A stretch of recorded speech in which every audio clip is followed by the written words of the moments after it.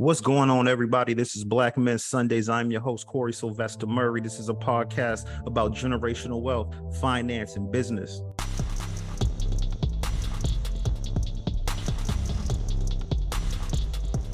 And without further ado, let's introduce today's guest. She's an educator. She's a realtor. She's a credit score enhancer out of Miami, Florida. Let's welcome Ruth Clinton to the show today. How you doing, Ruth? Doing very well, and thank you for such a wonderful introduction, Corey. With inflation, is it a good idea to buy a house right now, or should we wait till the fall? I would say it's definitely a good idea to buy a house right now. Yes, it is a strong seller's market. Yes, there is inflation going on. However, there is no guarantee that things are going to go down. I know a lot of people are expecting to see a crash like we did in 2007, 2008, but that's not a guarantee.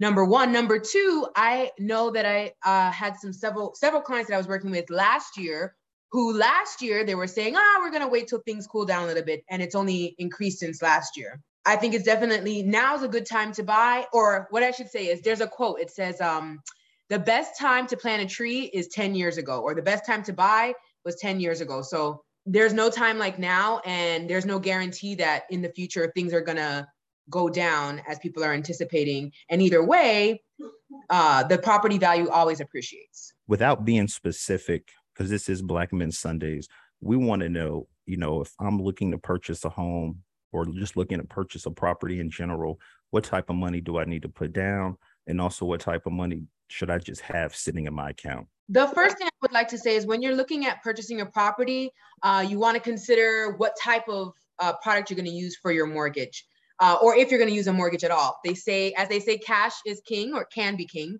You want to, if you're not going to go the cash route and finance your property that way, when you're looking at a mortgage, there are basically 4 different types of mortgages that you can look at. There are others, of course, but the main ones would be FHA, conventional, and there's VA and USDA. So with an FHA or conventional loan, you're typically going to be putting down 3 to 5%. And then also you have within those loan types, investors.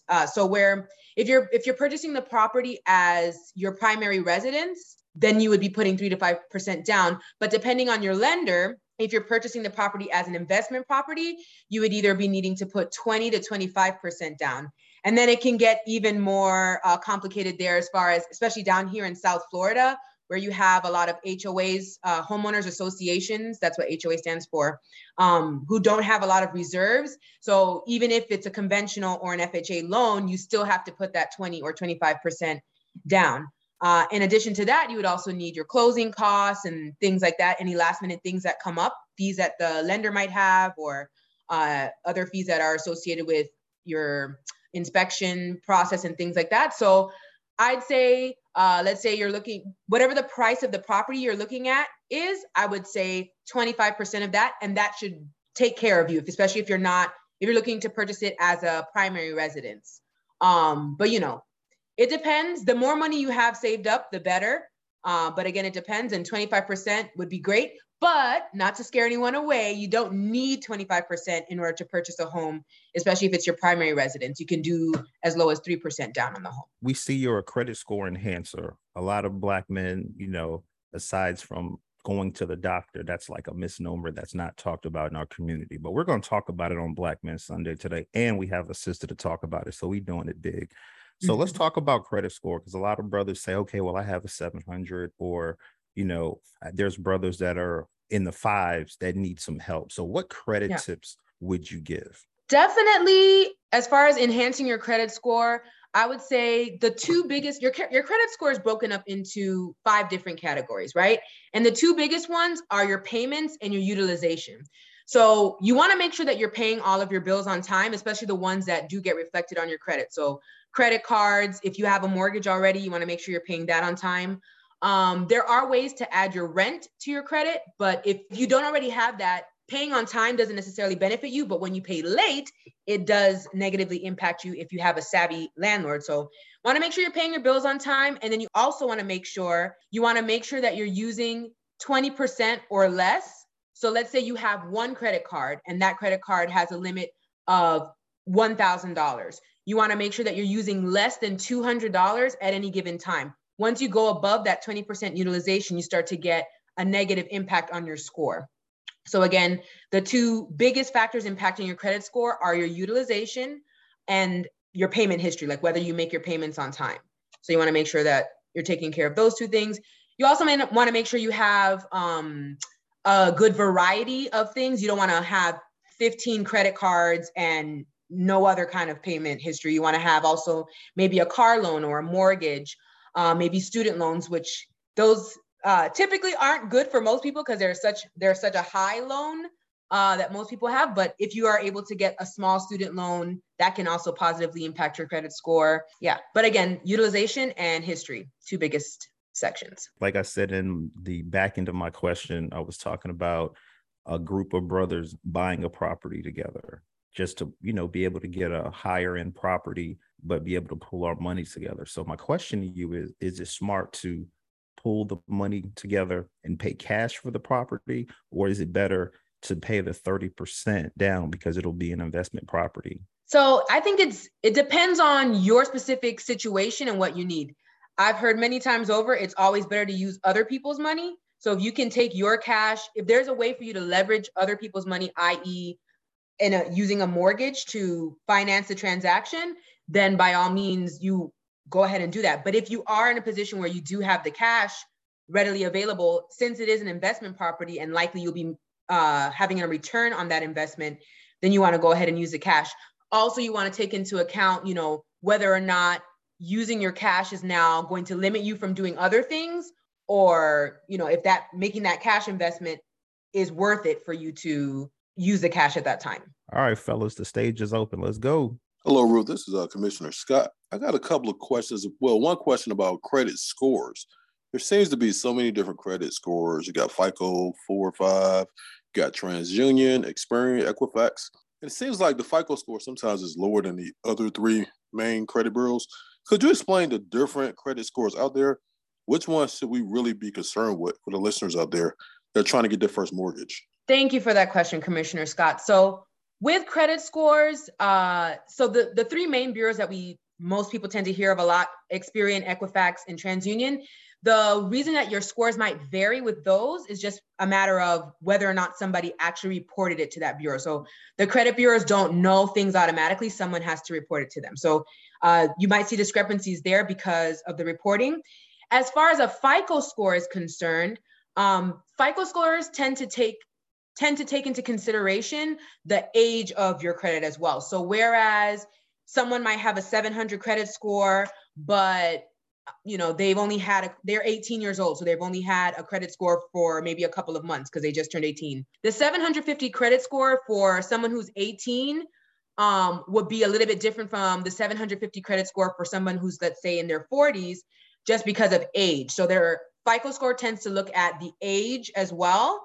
Not necessarily the age of the person, but the age of their credit. So that's one difference. And I keep learning about more and more credit scores, but more and more credit score systems.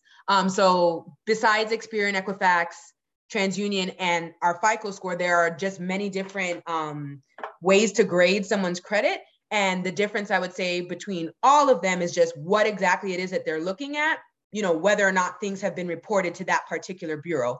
As far as what you should pay, which one you should pay more attention to, I think, if I remember your question correctly, it just depends on what you're looking for. So if you're looking to purchase a home, which would be the case in real estate, you want to make sure that your FICO score is good so that when they see your history, they see a good length of history with good reports, which is where, sometimes when people are wanting to boost their credit, they'll add an authorized user for the length of history that person might have.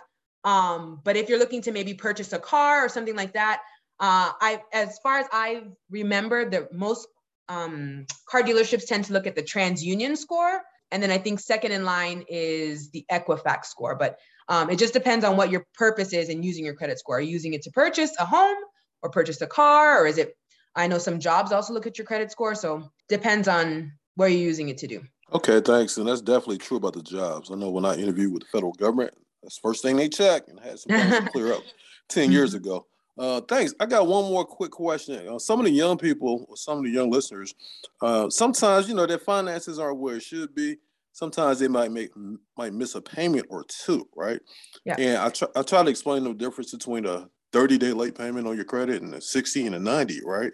Yeah. So if someone misses a credit card payment, can they still make a payment if it's less than 30 days after the initial due date and not have it show up as a 30-day late payment? The short answer is yes. And there are some credit card companies who are sharks, and sometimes also depending on your history, they might try to report it, right away. So I would say it's a slippery slope going past the 30-day mark, but yes, short answer, yes, there are some cases where you can avoid that late payment, even if it's after the 30 days.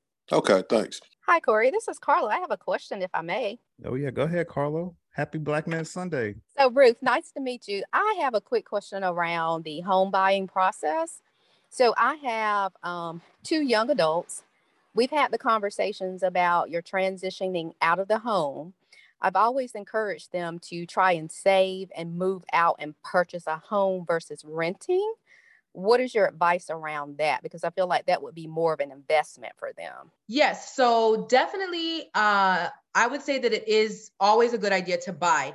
Now, renting can have its benefits as well, as far, there's a long list of reasons why it's good to be a renter, the flexibility of being able to move whenever you need to.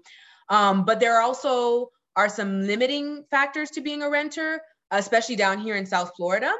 So I would say it's always better to purchase, even if you, as someone who's a young person transitioning out of your home and you're not sure if you're going to be in that city much longer, or there's just a whole bunch of different factors that you're not sure of.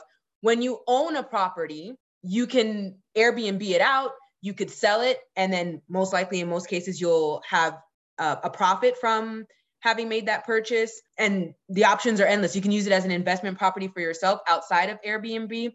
Whereas if you're a renter, once you've spent that money has been spent. You got a place to stay, yes, but there's not very much you can do as far as helping to build wealth for yourself beyond that point. So if, as a young person transitioning out of your home, you are in a position where you did save money and things like that, I would definitely say use it towards a down payment on a home, not towards your first, last, and security on a rental property.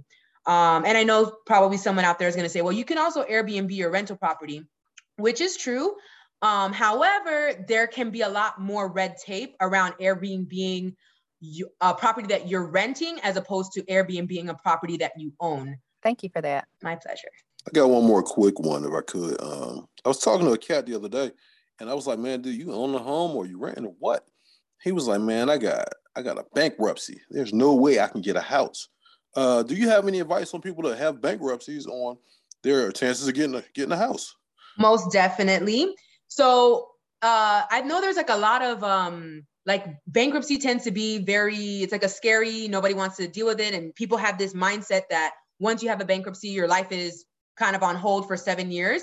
And that is definitely not the case. I know after 2 years, you're able to get a mortgage again. And also depending on what type of bankruptcy you filed for. But I'm assuming, we're talking about a bankruptcy where you didn't have property involved in the bankruptcy. If you didn't have property involved in the bankruptcy, after 2 years have passed, you are able to qualify for a mortgage again. And then there are also lots of special attorneys and mortgage lenders who specialize in dealing with people who have had bankruptcies in the past. So bankruptcy does not have to limit you as far as home purchasing. Just a matter of time. Like obviously, if you got a bankruptcy 2 weeks ago, you can't buy a house next month. But after 2 years, you don't have to wait the 7 years that I grew up hearing was the amount of time you have to wait after a bankruptcy. For the credit score, a lot of brothers are thinking, because we've had a brother last week that mentioned when, your credit score, your credit utilization is like 35%. So we know that now. But if our credit score is low, what advice would you give to improve that besides, paying the bills and getting the utilization? Because obviously getting that is a challenge. Like if your card is full, getting that back down. So yeah. I would say, what advice would you give? It's kind of a 2-part question. If your credit score is high and you're kind of struggling to lower that, what advice would you give for that? And then secondly, if your credit score is mid 6s, what do you need to do to get into the sevens if you don't have a credit card? Okay, so if your credit score is in the mid 600s and you want to bring it up, there are a couple of different programs that you can use to boost your credit score. For example, there are a couple of companies, Experian is one of them, where you can pay them a monthly fee. It's usually around like $10, maybe $15 a month. You pay them a fee to start reporting anything that you pay on time. So your phone bill, car insurance, your rent if you have rent, mortgage if you pay a mortgage, pretty much any recurring bill like that you have every month. You can pay that company to report it on your credit score each month as a positive. I know that there are some companies that even do as much as 2 years past reporting, which would give you around an average of 80 to 100 points of an increase in the next reporting cycle. And then there are other companies that start on the day that, whatever day that you apply with them, they start reporting. So, over a couple of months, you would see an increase that way. Another way that you could increase your credit score if you're in the 600s looking to jump up to the 700s is you could become an authorized user on someone's credit card. So there are some companies that offer that as a service. You got to be careful, do your research to make sure that if you're paying for that service, that they are actually going to do what you intend for them to do. So for anyone who might not be aware, so an authorized user is where someone else has a credit card. So let's say Corey has a credit card. I need my score boosted. So I say, hey, Corey, can you add me to your card? So Corey adds me to his card, and everything that's on Corey's history gets added to my history. Now, we want to be careful when we do that, because let's say Corey doesn't pay his credit cards on time. Yes, I got the positive of, whatever positives he has, but now I also have the negative. So you just want to make sure that if you are doing that authorized user thing with a company, you do your research to make sure that they're doing it well. And, you're not adding unnecessary debt to your score. And then also you don't have to necessarily do it through a company. You could do it through a family member. I'm sure a lot of us know maybe an older person who, a grandma or an auntie or somebody who's older. We know that they don't use their credit cards, but they probably do have that great credit score. You can explain to them, look, I would like to be added to your card, which might make them fearful at first, but you just let them know you don't have to actually get the card. As long as you're added to the card, their history goes on to you. So being an authorized user is another way to enhance your credit score. And then as far as, I think you were mentioning having a high utilization and paying it down, there are several different methods, but one of them is tackling your biggest credit card first. So whichever card, let's say you have 5 cards, 3 of them are at halfway utilization and one of them is maxed out. You want to target that maxed out one first. And let's say you're going to pay $100 a month. So you pay off $100 a month, $100 a month until that one's taken care of. And then you still allot that $100 to start paying off the next highest one. So you set aside a certain amount of money that you're going to use to pay down your credit cards each month, and start with the biggest one and keep working your way down until your debt is taken care of that way. So let's go back to the realtor side. We talked about credit, but now if, I pull some money together with some brothers, what advice would you give on just some, because, when you're thinking about it, we're talking about generational wealth. You're like, okay, let's put our money together. Let's buy a property. We're all excited to do it. But, I've heard there can be some lulls or some issues that can come out of that. So I would just have you touch on some problems that can come on owning a home with multiple owners. First of all, that is a wonderful idea to pool money together as a group of people and own a property together, because owning a little bit of something is better than owning nothing of nothing. So awesome idea. Second thing I'll say is you want to make sure that you have the right contracts and legalities in place, just because, you might start off everybody's friends and everybody's happy, but then what happens if, you all start off as 5 single guys and then somebody gets married and then the wife wants a part, and you just got to make sure your contracts cover all the possible scenarios that could happen so that each person actually does leave the transaction with the intention of the intended outcome, which is to actually build wealth from it. You don't want to end up where, everyone's like, okay, we're going to put it in my name, but yeah, don't worry, I'll take care of you. No, we want to make sure it's taken care of, in written form. We have a contract, and, probably even put it in an LLC's name as opposed to one person's name, and just make sure everybody's bases are covered that way legally. Hi, Ruth. I have a question about the authorized user information that you were providing. So Yes. with the authorized user, once that person, let's say, just comes off, you kind of met that purpose of helping them to increase their credit score, and now you want them to come off as an authorized user, right? So Yeah. what happens to their credit score at that point? Do they lose that credit history? How does that work?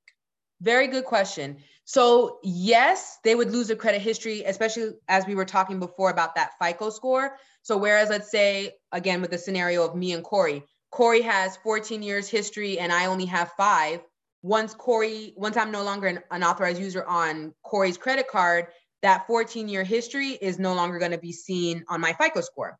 Now, it also depends on when things are happening, because as we said before, some bureaus don't necessarily report the same things, and then some report them at different times. So there might be still a window of time where I'm off of someone else's authorized user, or I'm off of someone else's card as an authorized user, but I still, for a period of time, have their score or their positive history reflected on mine, which actually brings me to also, it goes the same way for negative items, which is why it's important to pay attention to your credit score, because sometimes credit bureaus also report obsolete information or outdated information. Whereas, like, for example, let's say you've paid off a card, but before you paid it off, you had late payments on there or something like that. The bureaus might still be reporting that negative history, but they no longer should be reporting it because it's past that time window. So it goes both ways. For the positive, they can sometimes leave it on there for longer. And then also for negatives. Hey, I got a quick one real quick. When people are getting mortgages, right, and they get their credit, they do a hard pull for their credit versus a soft pull.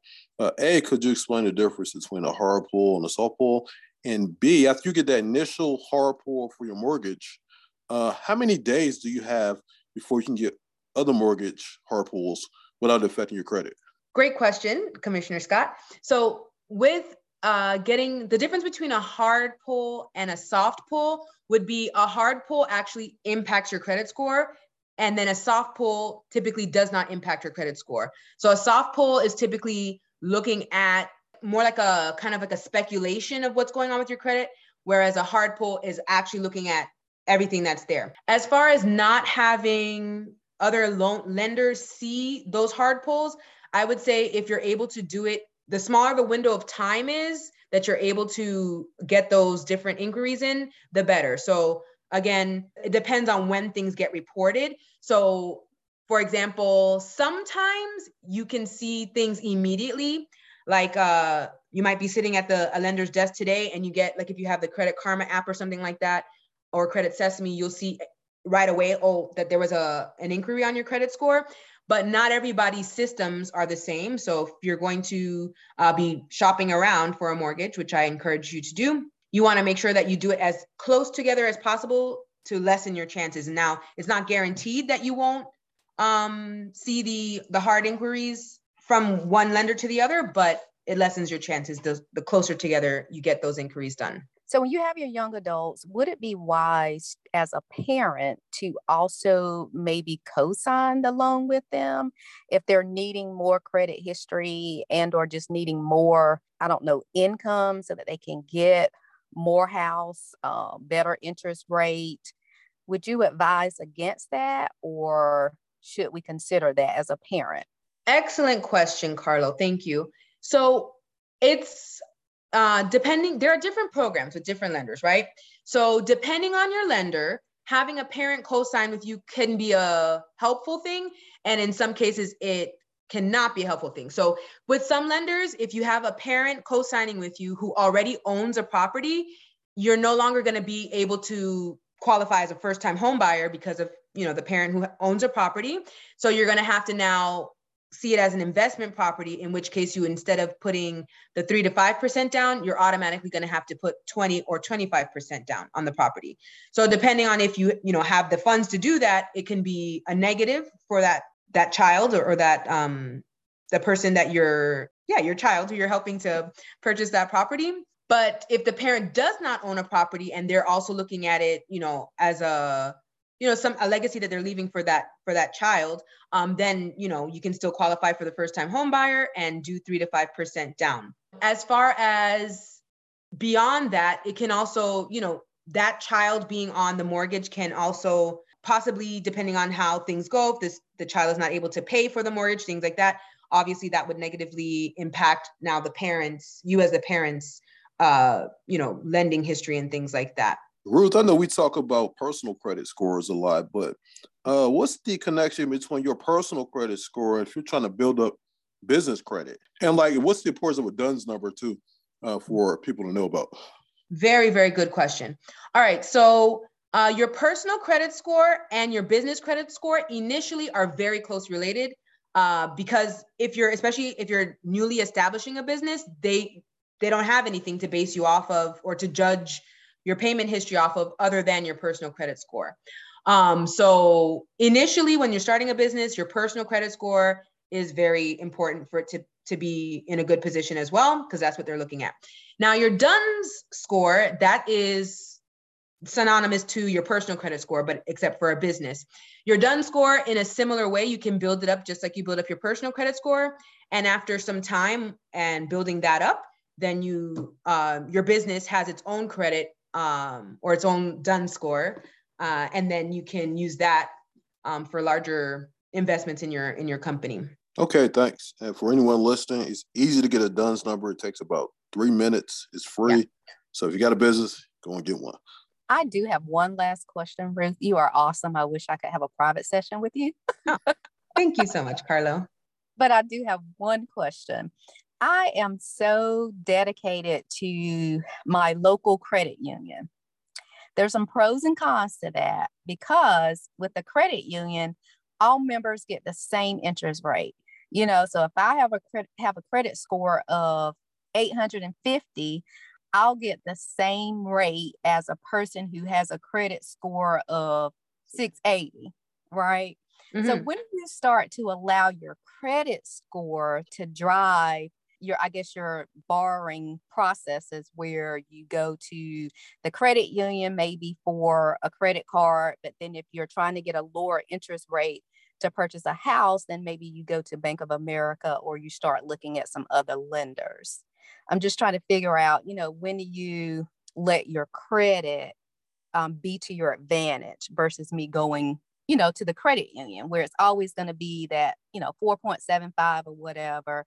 And I have an 850 credit score. Somebody else has a 650 and they're going to get the same interest rate versus me going to Bank of America with my credit score. I might could get a 2.5 interest rate. So as far as credit unions, I actually have not heard that before, that credit unions lend this, or they give you the same interest rate no matter what your credit score is. So I'm definitely going to check out some credit unions nearby to see if that's true for all of them.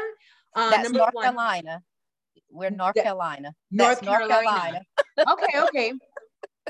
Interesting. Okay. That's actually, it can be a pro and a con. Obviously a con in the situation that you're in, where your credit score is higher and you want to be able to benefit from that. I know in a lot of cases, credit unions do tend to have lower interest rates on a whole.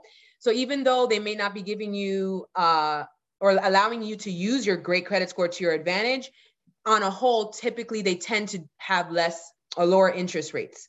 If you do find a situation where they don't have the lowest interest rate, then for sure I would say, yeah, go ahead and explore Bank of America. And I know it wasn't exactly a question, but since we're on this topic, you should definitely, once you choose a lender that you feel comfortable with, stick with it. Stick with them, I should say. But so before you choose a lender, you want to make sure that you shop around, because different lenders offer different programs. Like you have lenders who are able to offer down payment assistance, or even recently with the Homes for Heroes program that was just released, or here in South Florida, there was a new program that was released called Homes for Heroes. Not all lenders are able to work with that program. And, there's just different reasons why you might want to choose one lender over another. But I definitely would highly recommend that you shop around, and then you just choose what's best for you. Maybe one lender does have lower interest rates, but they don't have a program that you need in order to purchase an investment property. Or maybe they do have the program for you to purchase an investment property, but another company or another lender has that same program, and you can put less down. So always shop around when you're looking at mortgages. Thank you for that. And I think the second part to that for me is that with the credit union, they're only reporting to one bureau, right? So they're reporting to Equifax. Well, if you have this great credit history and you're paying your mortgage on time, and if you have a credit card with them, it's only reporting to Equifax. And then it causes a fluctuation, right, in your credit score when you're looking at TransUnion. And when you're looking at that other bureau, Experian, right? Yeah. And so I think it's important that you diversify kind of some of the loans that you have or credit cards that you have. So you have that credit score kind of about the same throughout, if that makes sense. Yeah, 100%. Okay. All right. So before we let you go, Ruth, we got to get to know you a little bit. Like I said, you're a music instructor, realtor, credit score enhancer. I also did my own research. I saw you're a Zumba instructor too. Yeah. So one thing, as Black men, like I said, this is wealth, finance, but I'm gonna add health to that intro because I feel like without health, the wealth is gonna get drained. So let's talk about the health perspective. A lot of Black men, I can't speak on sisters because my wife goes to the doctor. Thank you, Jesus. But for the brothers out there that haven't been, I've spoken to brothers, they haven't been to the doctor in 10 years. They're not working out. They're just working, coming home, chilling, going to sleep, and doing the recycle, re-rinse, and reuse. So, let's talk about health a little bit.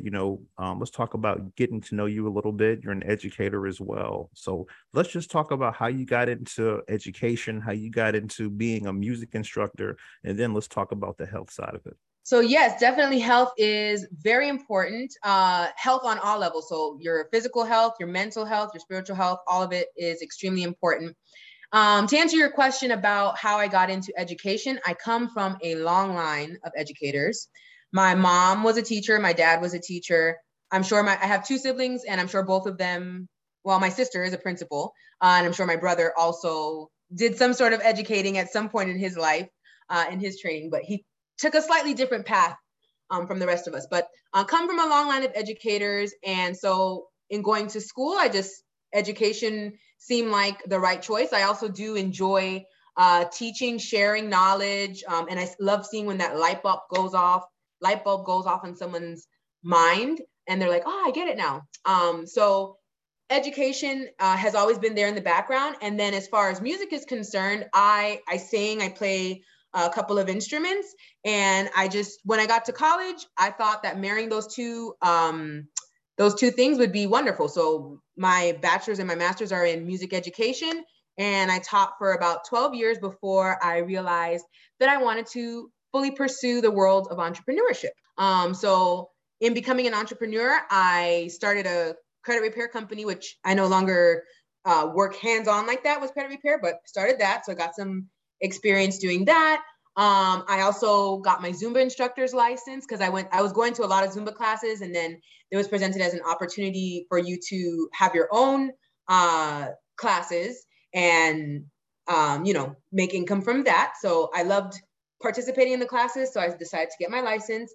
And then I also got my life insurance license and my real estate license, and that was like my dive into the realm of entrepreneurship. Let's talk about the health side a little bit. Zumba instructor, why did you get involved with that? And let's just talk about health. Like I said, brothers I know haven't been to the doctor in 10 years. Let's go. So I got into Zumba because it's like a party every time. So you're working out and you're kind of like tricking yourself into working out because you're dancing, you're having fun. And then by the end of the class, you're like, oh, I was just moving for like an hour and a half in some cases. So that's how I got into Zumba. And I think health is just super important in the sense that, we can talk about wanting to invest in real estate and different things like that, but like your health is your wealth, truly. It is great to build wealth as far as our, real estate and assets and things like that. But if you don't have good health to enjoy those things, then, what do you have? So investing in your health is, I would say, equally as important as investing in financial wealth and financial stability. And let's get back to the realtor side, the real estate side of things. So For the brothers out there that have the money, but they're scared to take the plunge, what would you say? Just do it. Just do it.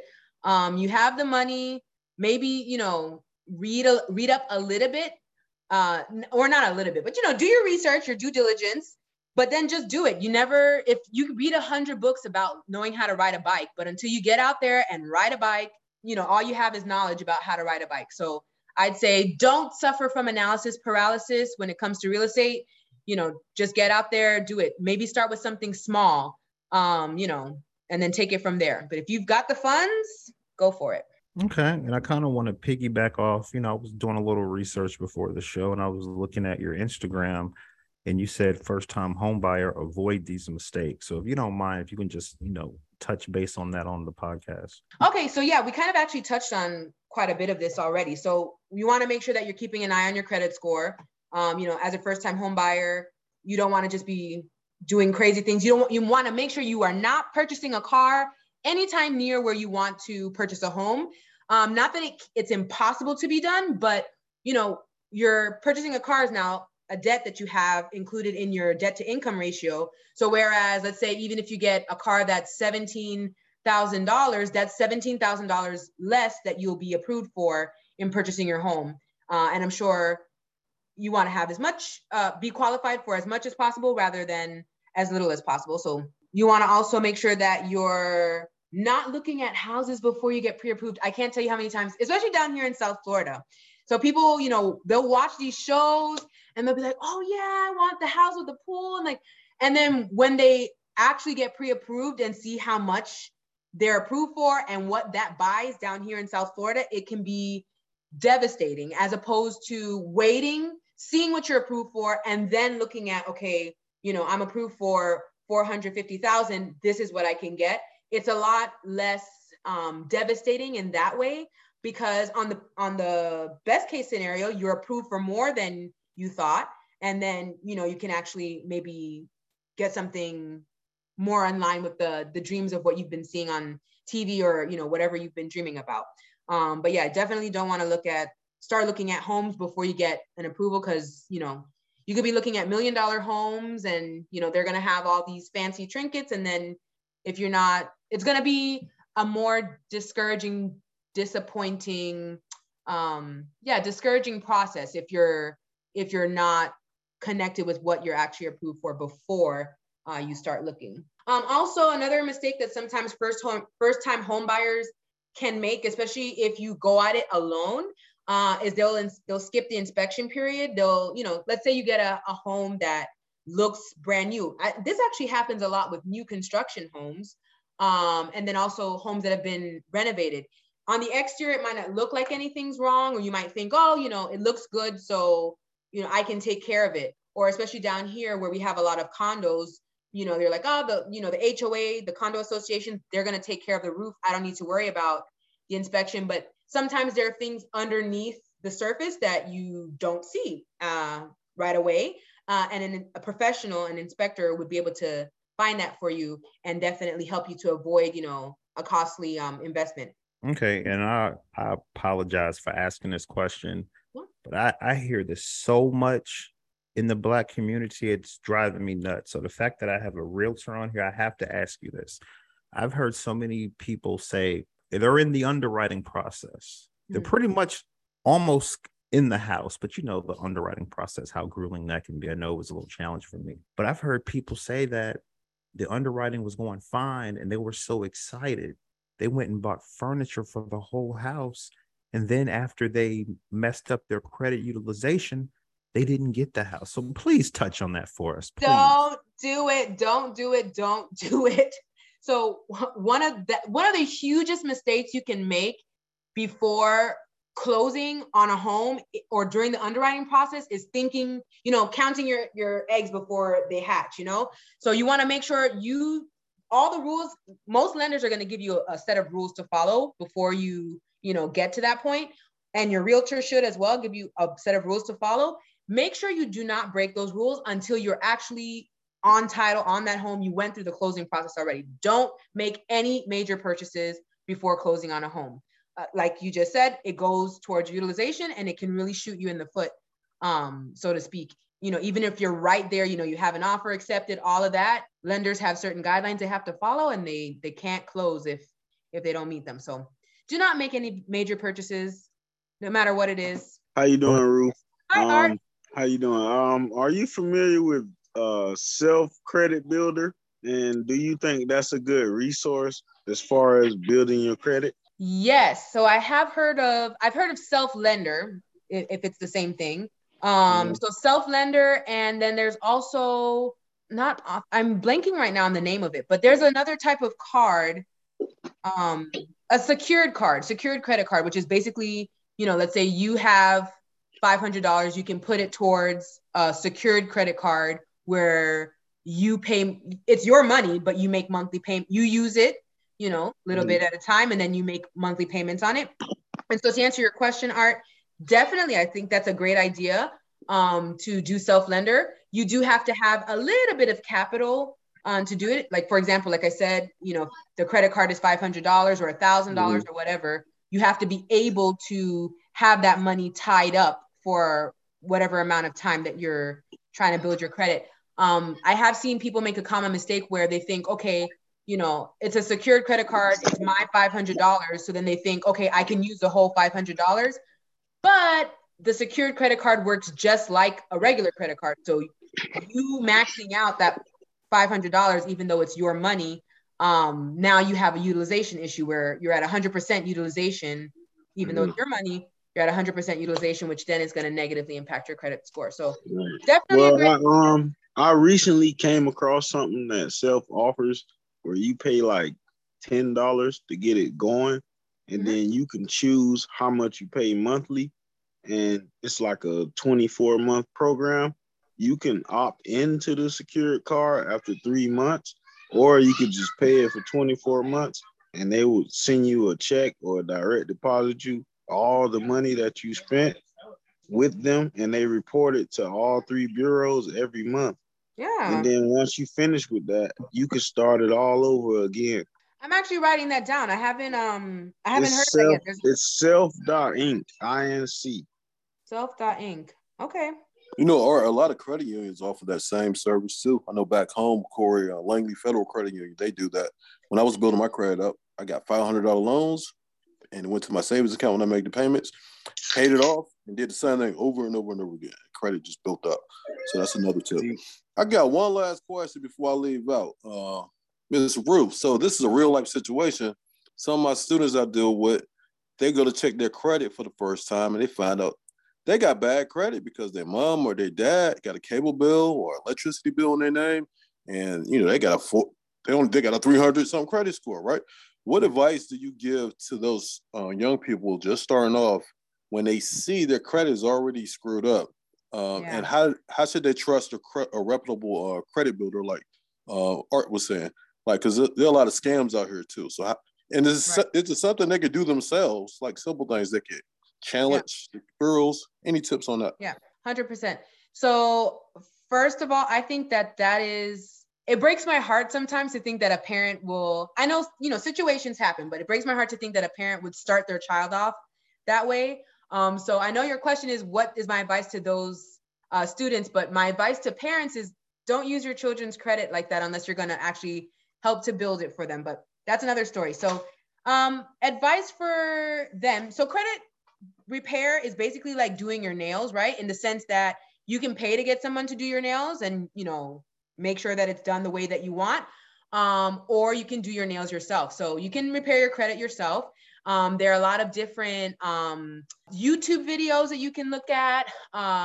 There's, websites that you can go and get free templates for dispute letters and things like that. It just depends on how much time you have to dedicate to actually learning what to do, because also the credit bureaus are constantly updating different laws and things like that. So whereas what might have worked 2 years ago, it might not necessarily work today. So you can definitely challenge, dispute things for yourself, especially in the case for those students who maybe had their parents do things in their name. I would say I would have them challenge it as not their debt or not their, not theirs, because technically it was their parents, especially if their parents did it without their knowledge, it's not their debt really. So they can challenge it or dispute it with the credit bureaus and have it come off of their credit score like that. And then as far as you mentioned with like, reputable credit repair companies, and there being different scammers out there, unfortunately, in the credit repair world, it is rampant. And I would just say, maybe do your research there as well. You make sure you've seen success with the person. I actually have started coming into contact with a few credit repair companies that actually repair your credit for free. They just ask you to pay for the credit monitoring system. So that's something that maybe instead of, having to be concerned with paying a large sum of money and then not getting what you asked for, just paying for a credit monitoring system and then having your credit repaired for free. And then also going at it on your own, trying to learn as much as you can so that you can do as much as you can for yourself. Okay, thanks. Hey, this is Kalali. I got one question for you. Just delving into that issue of like parents trying to help their young children with credit. So like I was actually online one time and I saw somebody as financial advice giving advice to parents in terms of like adding their children to their own credit cards as authorized users. So this person was saying, hey, I have a credit card and I have my young child, I'm talking about young children, like, 6, 7 years of age as authorized users on my card, so that as I, use my credit card, then their credit also builds as well. And I was kind of skeptical of that because I was like, well, you can't predict what's going to happen over the next 10, 15 years in terms of like, what might happen with your life. So if your credit isn't necessarily handled the best way because of whatever situations in life happens, that history is also going to go to your children in terms of their credit history. So I was just wondering, how do you advise people? What do you think about that? Do you think that that's something that people should be doing in terms of trying to add their children on early to build their credit, or should they hold off and maybe teach their children more about how to manage credit? What do you think about that? Great question, Kaladi. I actually do think that is a great idea to add your children as an authorized credit user on your card. And if you're doing that, if someone's doing it, I think they're probably, their intention is to benefit their child. And so I would hope that they can maybe, at least with one card, maybe you don't have to add them to all of your cards, but if you're going to add them to that one particular card, make sure that with that card, you make sure you keep your credit score or keep the utilization good and keep everything going well. The benefits of adding your children, I think you probably have already heard this if you were sitting in on something like that. But, once your child turns 18, rather than now having to wait to build their credit history, they can start investing in ways that they wouldn't be able to as a fresh 18-year-old. So there are definitely pros to adding your children as authorized users on your credit cards. But if that particular parent or if a particular parent is not going to be responsible, and, I know you said also like, things in life can happen, but, you can, if you see that life is going in a direction where your credit is not going to be great and it's no longer going to benefit your child, you can also remove them as an authorized user to shield them from getting that negative impact. So I'd say overall, it's a good idea to add your children. It gives them a leg up. Cool. Plus the idea of, you can actually manage it and take them off if you're going to do something which is probably going to be detrimental to the credit in the long run. I don't know. For me, I was just skeptical of it because but I was also comparing it to my own personal experience in which I didn't actually need, like, I never even actually had a credit card until I was like in my early 20s. And that was just actually because a bank came to me and was like, do you know what your credit looks like right now? Like, we'll give you a credit card right now. So they just like gave me one. They were like literally, like, I didn't even have to apply. They were just like, yeah. They were just like, yeah, if you say you want a credit card, we'll give you one. And that's how I basically got my first credit card. And I never really had to. So it's one of those things where I'm always interested in like how people are, utilizing credit to like kind of help their children and different things like that. I love that, Kalali. Any lasting questions before we wrap this up? Well, I'll follow up on that. We'll flip. Let's flip over to the other side. You said you was a real estate agent as well, right? So, I'm kind of interested in perhaps pursuing being a real estate agent just as like kind of like a second thing that I'm doing on the side. So how, I don't know if you covered this before, but how did you actually get into being a real estate agent? Is it a difficult thing to do? What do you think about, you know, the whole grind of being a real estate agent? Great question, Kalali. The way I got into real estate, or being a realtor, was that I wanted to be an investor. So I felt like being a realtor would help me understand the realm of investing a lot more than I did not being a realtor, which in some ways is true, like especially as far as like maybe writing contracts and things like that, or understanding the market. But you do not necessarily need to be a realtor in order to be a real estate investor. So there's that. And then also, as far as becoming a realtor, I wouldn't say it's very difficult. I mean, you don't have to go to university and, you know, spend years learning. You just have to take the pre-licensing course. Then you take your state licensing exam, or at least here in South Florida or in Florida. You take your pre-licensing course, then you take your state exam, and then you have your post-licensing exam, and then you just do your continuing education every 2 years, and you can keep your license. So it's not, on a whole, like in order to become a realtor and get that designation is not necessarily difficult. But, you know, being a realtor, like any job, would have its challenges. And, you know, there's different things you have to learn: marketing, customer relations, handling, you know, the whole realm of all the things that can happen as being a realtor. So I'm not going to say it's super easy. It's not like, you know, extremely challenging. So if you want to be a realtor, I'd say go for it. Sounds good. Sounds good. I might be joining you in being a realtor, so we'll see. Sounds awesome. Well, thank you, Ruth, for joining us on Black Men Sundays. Like I tell all of our guests, you could have been anywhere in the world, but you're here with us. And I appreciate you for spending your time, because this podcast goes beyond the United States. We're heavy in the UK, we're heavy in the Philippines, and recently Germany's joined on. So I want to thank you for your time. Thank you for coming to Black Men Sundays, and enjoy the rest of your day. Thank you so much for having me, Corey, and happy Black Men Sundays, everyone. Check it.